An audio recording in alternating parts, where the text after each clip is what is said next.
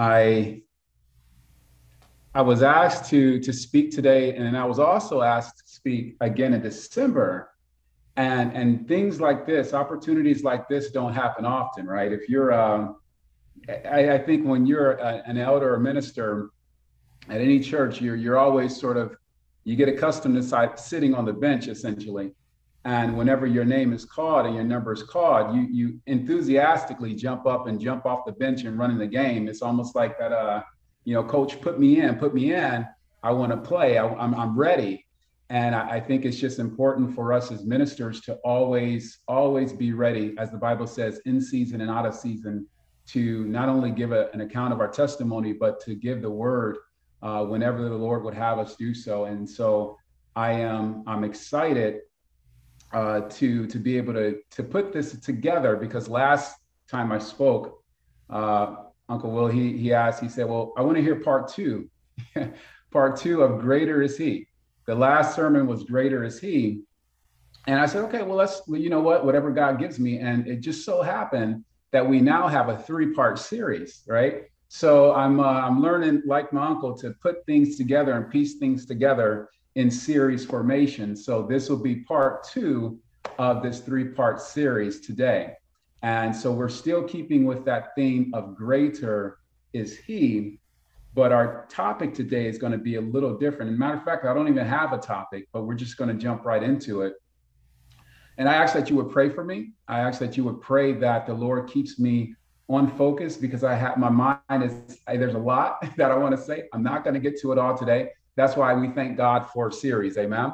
Like they used to say, don't tell it all, and leave a little bit for the next time. So God, we thank you for this opportunity. We thank you for this wonderful church family that you have blessed us with. Thank you for the love that is just in our family. Thank you for the sincerity. Thank you for how genuine we all are and how we look out for each other. Thank you, oh God, for the intercession. Thank you for the goodwill, the kindness. Thank you that we put each other first and that we truly care about the needs of each other. Thank you, God, that you have given us such great leadership and vision at Believers Bible Church to be able to affect not only the local community, but to reach and expand and touch people nationwide, even internationally, where this work may be going into Canada and other places, and even Grand Cayman. And we thank you, oh God, that you have just given us this opportunity to first and foremost worship you and to glorify you above all, to forget self and to lessen us so that you will be increased in our lives. We just thank you in Jesus' name. I pray that your word goes forth with accuracy, balance, and clarity. I pray, oh God, that it takes root in our hearts and that it will help change us in terms of our lifestyle. We thank you, Lord, for your grace, your mercy, your Holy Spirit. Let it lead. Let your Holy Spirit, let him lead the conversation. In Jesus' name, amen. So yesterday, and I don't want to rub this in because mom told me that it was, or somebody told me yesterday, I think it was snowing back home in Ohio. And I know there's been blizzards on the East Coast and all that. And I didn't want to rub that in, but I had to share my story to be able to preach, to share what I need to share. So yesterday I went to the beach. I know. I went to the beach and I'm lying there, and I'm not rubbing it in, but I'm lying there on the beach in the sand, and it's like 80 something degrees. And I wanted to just relax. I wanted to just relax and just meditate on God's goodness and what, he is providing, and opportunities and life and blessings. But as soon as I lied back on my back with my eyes closed, the most annoying fly in the history of flies just started buzzing around. I mean, this thing, it did what are those pilots in Japan? Kamikaze, thank you. It went for a kamikaze dive into my ear. I had to knock it out of there. It went to my leg, my other leg, my elbow. And I'm like, I have no food with me. I'm on the beach next to the water, and this fly just would not leave me alone.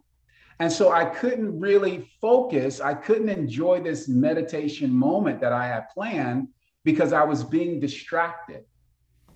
And so the word came to me, open your eyes and look up. And so when I opened my eyes, I could see the fly. Now get this, the fly didn't leave. But by opening my eyes and looking up and seeing the clouds and seeing the blue sky and seeing the sun, now my focus and my attention was not being distracted by this fly.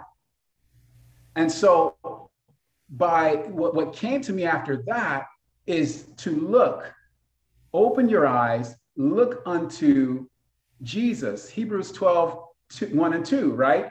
Wherefore, seeing we are also compassed about with so great a cloud of witnesses, let us lay aside every weight and the sin which does so easily beset us, and let us run with patience the race that is set before us, looking unto Jesus, the author and the finisher of our faith. So when I opened my eyes and I looked up, the distraction didn't disappear, but I was no longer focused on that distraction. Amen. So this is leading into today's topic or today's message.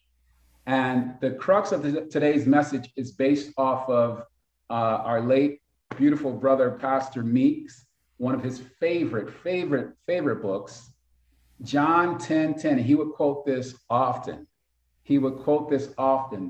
King James, the thief cometh not but for to steal and to kill and to destroy. Latter part of that, which we won't get to today, I am come that they might have life and that they might have it more abundantly. And to me, usually when we quote that, we get excited about the latter part, right? We everybody wants life and Zoe, and we want it more abundantly, right? And sometimes that is misconstrued or it's taken out of context to believe that wealth and prosperity gospel, and that's not necessarily at all actually what that more abundantly means. But like I said, we won't get there today, but I got excited about the first part of this in a way that I have never really looked at before. And so when we look at John 10:10, the Bible just says the thief. And so me being obsessed with words and meanings and understanding and Hebrew and Chaldean and Greek and really breaking down the original text, that word thief is kleptes, from which we get kleptomaniac and some of the words in English. But when you look at that definition, it says a thief who steals by stealth in secret rather than openly in violence or with violence. And I thought about that. Well, what are you trying to tell us with this these first two words of John 10:10? The thief. Well, the thief operates in secret. The thief operates in disguise. The thief operates in a way that is not showy, in a way that if you're not careful and if you're not looking, you might miss it and you might get robbed. And so this thief there is operating in secret. One last sermon, I'm going to get there. Last sermon, I talked about greater is he, and no need to finish that, right? No need to finish the latter part of that scripture, because all of our focus and all of the authority, we have to focus more on that other than like what the world does and society does, and even some churches where they really glorify the enemy. And they really give all this power unnecessarily to someone who is being used by God to strengthen us and to increase our testimony, right? And to help us understand who we truly are in Christ. But Paul said something in 2 Corinthians 2:11, and I'm going to rattle off some scriptures throughout this, so I encourage you to just write them down. You can go to them later. But one of the things he mentioned, that he said, I'm not ignorant of the enemy's devices. And my goal today is to help us not be ignorant of the enemy's devices, because the enemy is that thief that is spoken of in the first part of John 10 and 10. Amen. So, but here's the problem. The problem in our society and in the church today is that we're not sensitive enough to recognize, we're not informed enough to recognize the thief when the thief is trying to break in and steal. And I'm reminded of, there's a story in Acts, an account in Acts 16 through 18, where there was a soothsayer, right? And she was following Paul and some of the other followers. And she just kept saying, these men are the servants of the Most High God, which show us unto us a way of salvation. But she was doing this in a very mocking way. She didn't mean this, but she saw that they were a threat to the empire that she had built up by soothsaying, by divination, and she was profiting off of people and taking advantage of people. And she saw that by them being there, they were going to essentially have her file for chapter 11 bankruptcy, because the power of God, she knew, was going to overtake that place, and people were going to, what I did on the beach, open their eyes, and they're going to be able to look up. And so Paul goes on in that account, and he was grieved. The Bible says he was grieved, and turned and said to the spirit, not to the woman, he said to the spirit, I command thee in the name of Jesus Christ to come out of her. And he came out that same hour. So part of the problem, one of the things that I've and I haven't lived a long life, but one of the things that I have noticed is that some of the worst arguments happen at church. And some of the worst attacks happen at church. And God forbid, I mean, if there's a really good sermon, a lot of times right afterwards, there's some drama, and maybe not necessarily with the people within that congregation, but go out to eat afterwards, right? Go out to eat, and you might have the nastiest server. You just had this high time in the Lord, and you're feasting spiritually, and then you go to, I don't know, Damon's or what's the place up there, Outback, and you might have the worst service, and the person they're not coming to the table, and they act like they don't care. They're forgetting your order, and you're like, this is terrible. And so now we've gotten distracted, just like that little fly buzzing around. We've gotten distracted and not focused on who we should be focused on. And so one thing that Paul teaches us in this, being not ignorant of the enemy's devices, he's saying, don't stop looking at the outward, looking at the person, and start looking beneath and looking at the root. Because clearly, there is a spiritual thing happening that is attacking you because of your power, because of your authority and anointing, because of the light of Christ in you. See, evil's not going to attack evil. It makes absolutely no sense. The Bible even says that a house divided against itself cannot stand. So darkness will never fight darkness. Darkness is only going to fight when it sees light, because it makes it uncomfortable.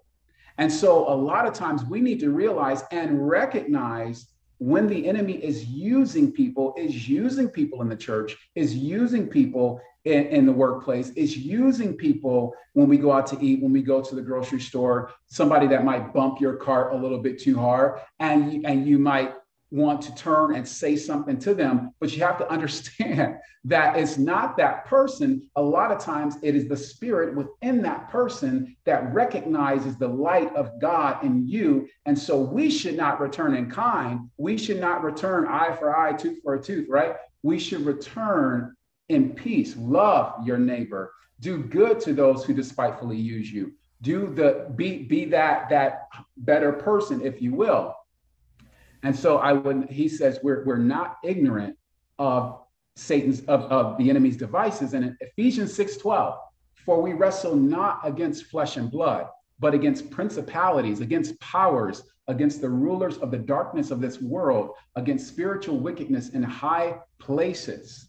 Nowhere in there does it say we wrestle against Sarah, Susie, Sally. I don't know why they all start with S's. Steve. We don't wrestle against these people. We are wrestling against, it says not against those people, but against principalities, against powers, against the rulers of the darkness of this world and spiritual wickedness in high places. 4 different entities, and nowhere in there is the person that's walking down the street. But it is the spirit behind the person walking down the street. It's the spirit behind the government that's enacting certain policies. It's the spirit behind the people who are waging war in Ethiopia. It's the spirit behind what happened at Astroworld in Houston. It's the spirit behind these things. It's not the individuals, because the individuals of themselves don't have that power. They are just puppets being controlled by these entities. Amen. And so so let's go back to John 10:10, where it says the thief. And so what I want to do today is expose the enemy, right? Expose an aspect of what he is trying to do. Trying being the operative word. The thief cometh not but for to steal. And I think today that's all we're going to get to, is that part of this scripture.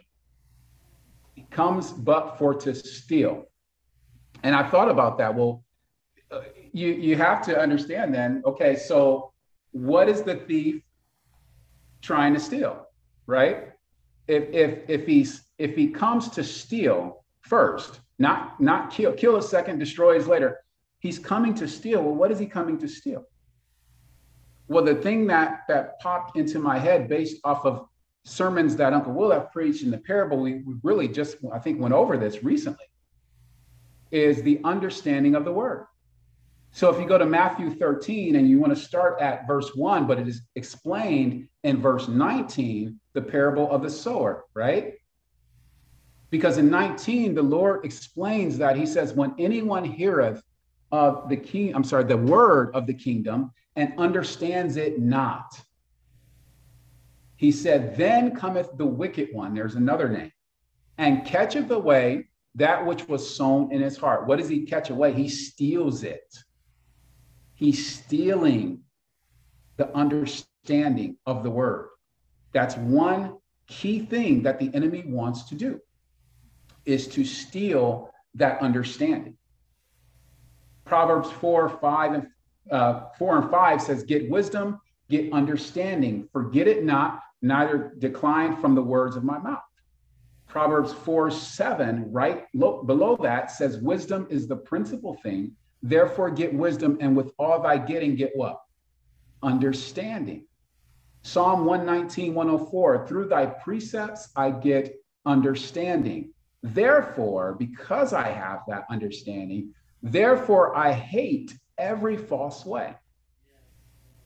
So in all our getting, we have to get that understanding. We have to, as Uncle Will says all the time, do like the Bereans in Acts 17:11, be a Berean. I thought of that. I said, we're Believers Bible Church. We could very well be renamed Berean Bible Church because of the focus of studying the word rightly, which leads into the next 2 Timothy 2:15, right? Study to show thyself approved. I believe Cousin Todd shared that scripture last Sunday, rightly dividing the word of truth. So one thing that the enemy is trying to do is steal our understanding of the word. The other thing is that came to me, and there are more, but we're only going to touch on these 2 things that he's trying to steal, is our testimony. And I hope everybody's following me. I hope you're taking notes. I hope this is blessing you so far, like it blessed me when I studied it. Our testimony. What is our testimony? Our testimony is our witness and our reputation.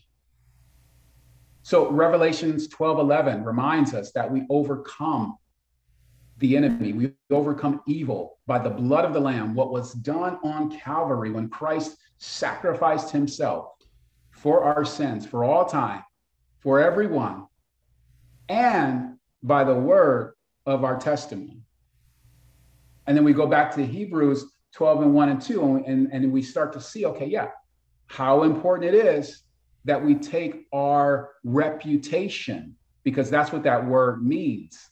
Our testimony is our reputation based off of what God has done for us. And it truly is, I wrote this down, that it's a matter of life and death, and not necessarily for us, but for others who are watching us, because we are compassed what? With such a great cloud of witnesses. They're watching our lives. They're watching how we treat others. They're watching us at work. They're watching us in the grocery store and in the restaurant. They're watching us even in church, because not everybody who comes to the church is part of the church. So those are two things that the enemy is trying to steal. Trying, again, being the operative word, because I want you to remember what Isaiah 54:17 says. I wish I could call out and say, hey, somebody said, tell me what that means, tell me what that is. But we know what that is, right? No weapon formed against me shall what? Shall prosper. It will be formed, and it will be formed against me. All of us are going to have weapons formed against us, but they won't prosper. They won't work to the extent that they thought, or the enemy thought, they were going to work. And so I wrote here, so the premise here, right, is that there's this thief that exists, okay? We call him Satan, we call him the enemy, devil. He's a thief, right? And I'm also reminded of the other one, the other scripture that says, anyone comes to me but by the Father, they are a thief and a robber. So you start to see this thief word time and time again, right? What did the enemy do way back in the Garden of Eden? Literally stole paradise by misquoting the word of God. So again, the importance of understanding, not just hearing the word, as is in James, 1:22, not just in hearing, but understanding it. Because had Eve and even Adam, by extension, truly understood the word that was given, we wouldn't be in the mess that we are today.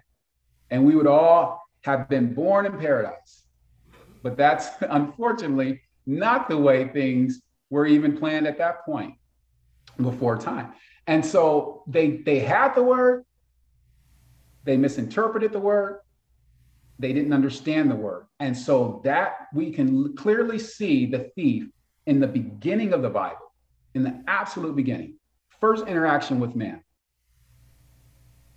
But I said, so if that's the purpose, one of the purposes of the enemy is to steal, right? Kill and destroy. We're going to, hopefully, Lord willing, we're going to get to when in the next part of this. But how do you, I asked the question, then how do you stop a thief, right? How do you stop a thief that's trying to come into your place and steal from you? Well, let's look at this in the natural, okay? You're going to need a comprehensive security system. Well, what does that entail, right? So the first part is that you need to have an awareness. People need to understand that that you have a security system, amen? Right? Because they will take all day long. Some neighborhoods, and y'all from some of them. Some neighborhoods, if you don't have a security system sign in your front lawn, your house is open game whenever you leave. Unless you have a really good relationship with your neighbor that's looking out and you got a neighborhood watch, but even that is a sign saying that you better watch your step, because we have things in place to deter you from operating the way that you would want to operate. Amen. So you need a comprehensive security system. And that's the awareness that the system is present. Well, what are you talking about? Well, we need a banner, right? We don't need to have, I'm drawing a blank as far as security systems, but we don't need to have a security system sign in the front lawn. But according to Exodus 17:15, we do have a banner, amen? We have Jehovah Nissi that is in our front lawn. And I want you to follow this picture, if you will, with me as I begin to describe how we are able, as children of God, on a daily basis, stop the thief from stealing. Again, not even if he can't steal, how is he going to kill and destroy? Amen. It's almost like a certain order. If he starts to steal and starts to pull things away and pull your witness away and pull your testimony and the power and effectiveness of your lifestyle away, then it's easier to move to that next stage, that killing stage, and then that destroying stage, right? Which is even worse. So we have Jehovah Nissi in our front lawn, amen? Our banner that says to the enemy, you better watch your step. You better watch your step, because you're on the wrong lawn, you're in the wrong area, and you're trying to steal from the wrong house. Not my house. That should be another t-shirt, Exodus 17:15. Not my house, right? So Ephesians, so more about this security system. Well, you also need to be present, but you also need to have a particular way to enact your offense, right? So there needs to be some actual defense, some teeth, some bite to this security system. And Ephesians 6:10-17 shows us this. What is that? That's the whole armor of God. The whole armor of God. But I'm gonna skip that. We're gonna talk about that in a little bit, because I'm gonna actually go into the present. You need to be present and you need to be in the right place, right? So the Bible tells us and reminds us in Proverbs 18:10 that the name of the Lord is a strong tower. The righteous runneth into it and is safe. I always like that grammar, and that doesn't say are safe, but they is. They is safe, just a continuous state of safety, a continual state of being protected. And so picture, if you will, you have at the front lawn of our lives, you have the Jehovah Nissi banner, right? You have the Jehovah Nissi banner. And then behind that, you have this, we don't have a regular house, y'all. We don't have a colonial. We don't have a duplex. We don't have a ranch. We have a strong tower. So when the enemy comes in, right, the enemy comes in and sees that banner of defense, like, okay, the Lord is watching this place. The Lord's security and his angels and his hosts are watching this place. Now, the next thing he encounters, right, is this tower, and seeing this strong tower. And what is a strong tower? It's a fortified place that is not easy to attack. It's not easy to overcome. There are defenses built in. You're not really going to break down a strong tower because it is solid. It is solid. It is almost impossible to penetrate the walls of something like that. And then the other part is that if, let's say, for example, if the security system is going off right in your neighborhood and there's no one showing up, the cops aren't showing up, you're not coming home, the thief might linger. The thief might linger and say, well, you got all this bark, you got the right words, you can say God bless you all day long, you can say hallelujah and praise the Lord all day long, you can sing the right songs, you can wear the right clothes, you have all the religious terms. You have all that down pat. You even look like a Christian. But if you have all this alarm and all this audible noise and there's no one truly home, then you really don't have a comprehensive security system. You have the external, the show, and there's nothing, there's no depth, there's no substance in there. So we need to be present. And with being present, we need to be with the whole armor of God. We need to wear the whole armor of God. Amen. So Ephesians again, 6:10-17. Now imagine this. Now you have the banner and the lawn, you have this strong tower, right?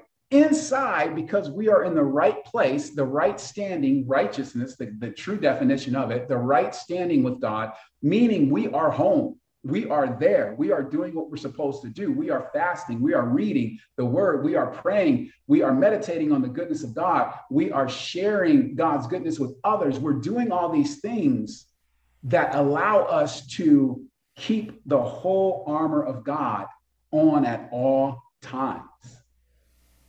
Here's the thing I thought about. I said, we've probably heard before that the only offensive weapon in the armor is the sword of the Spirit, right?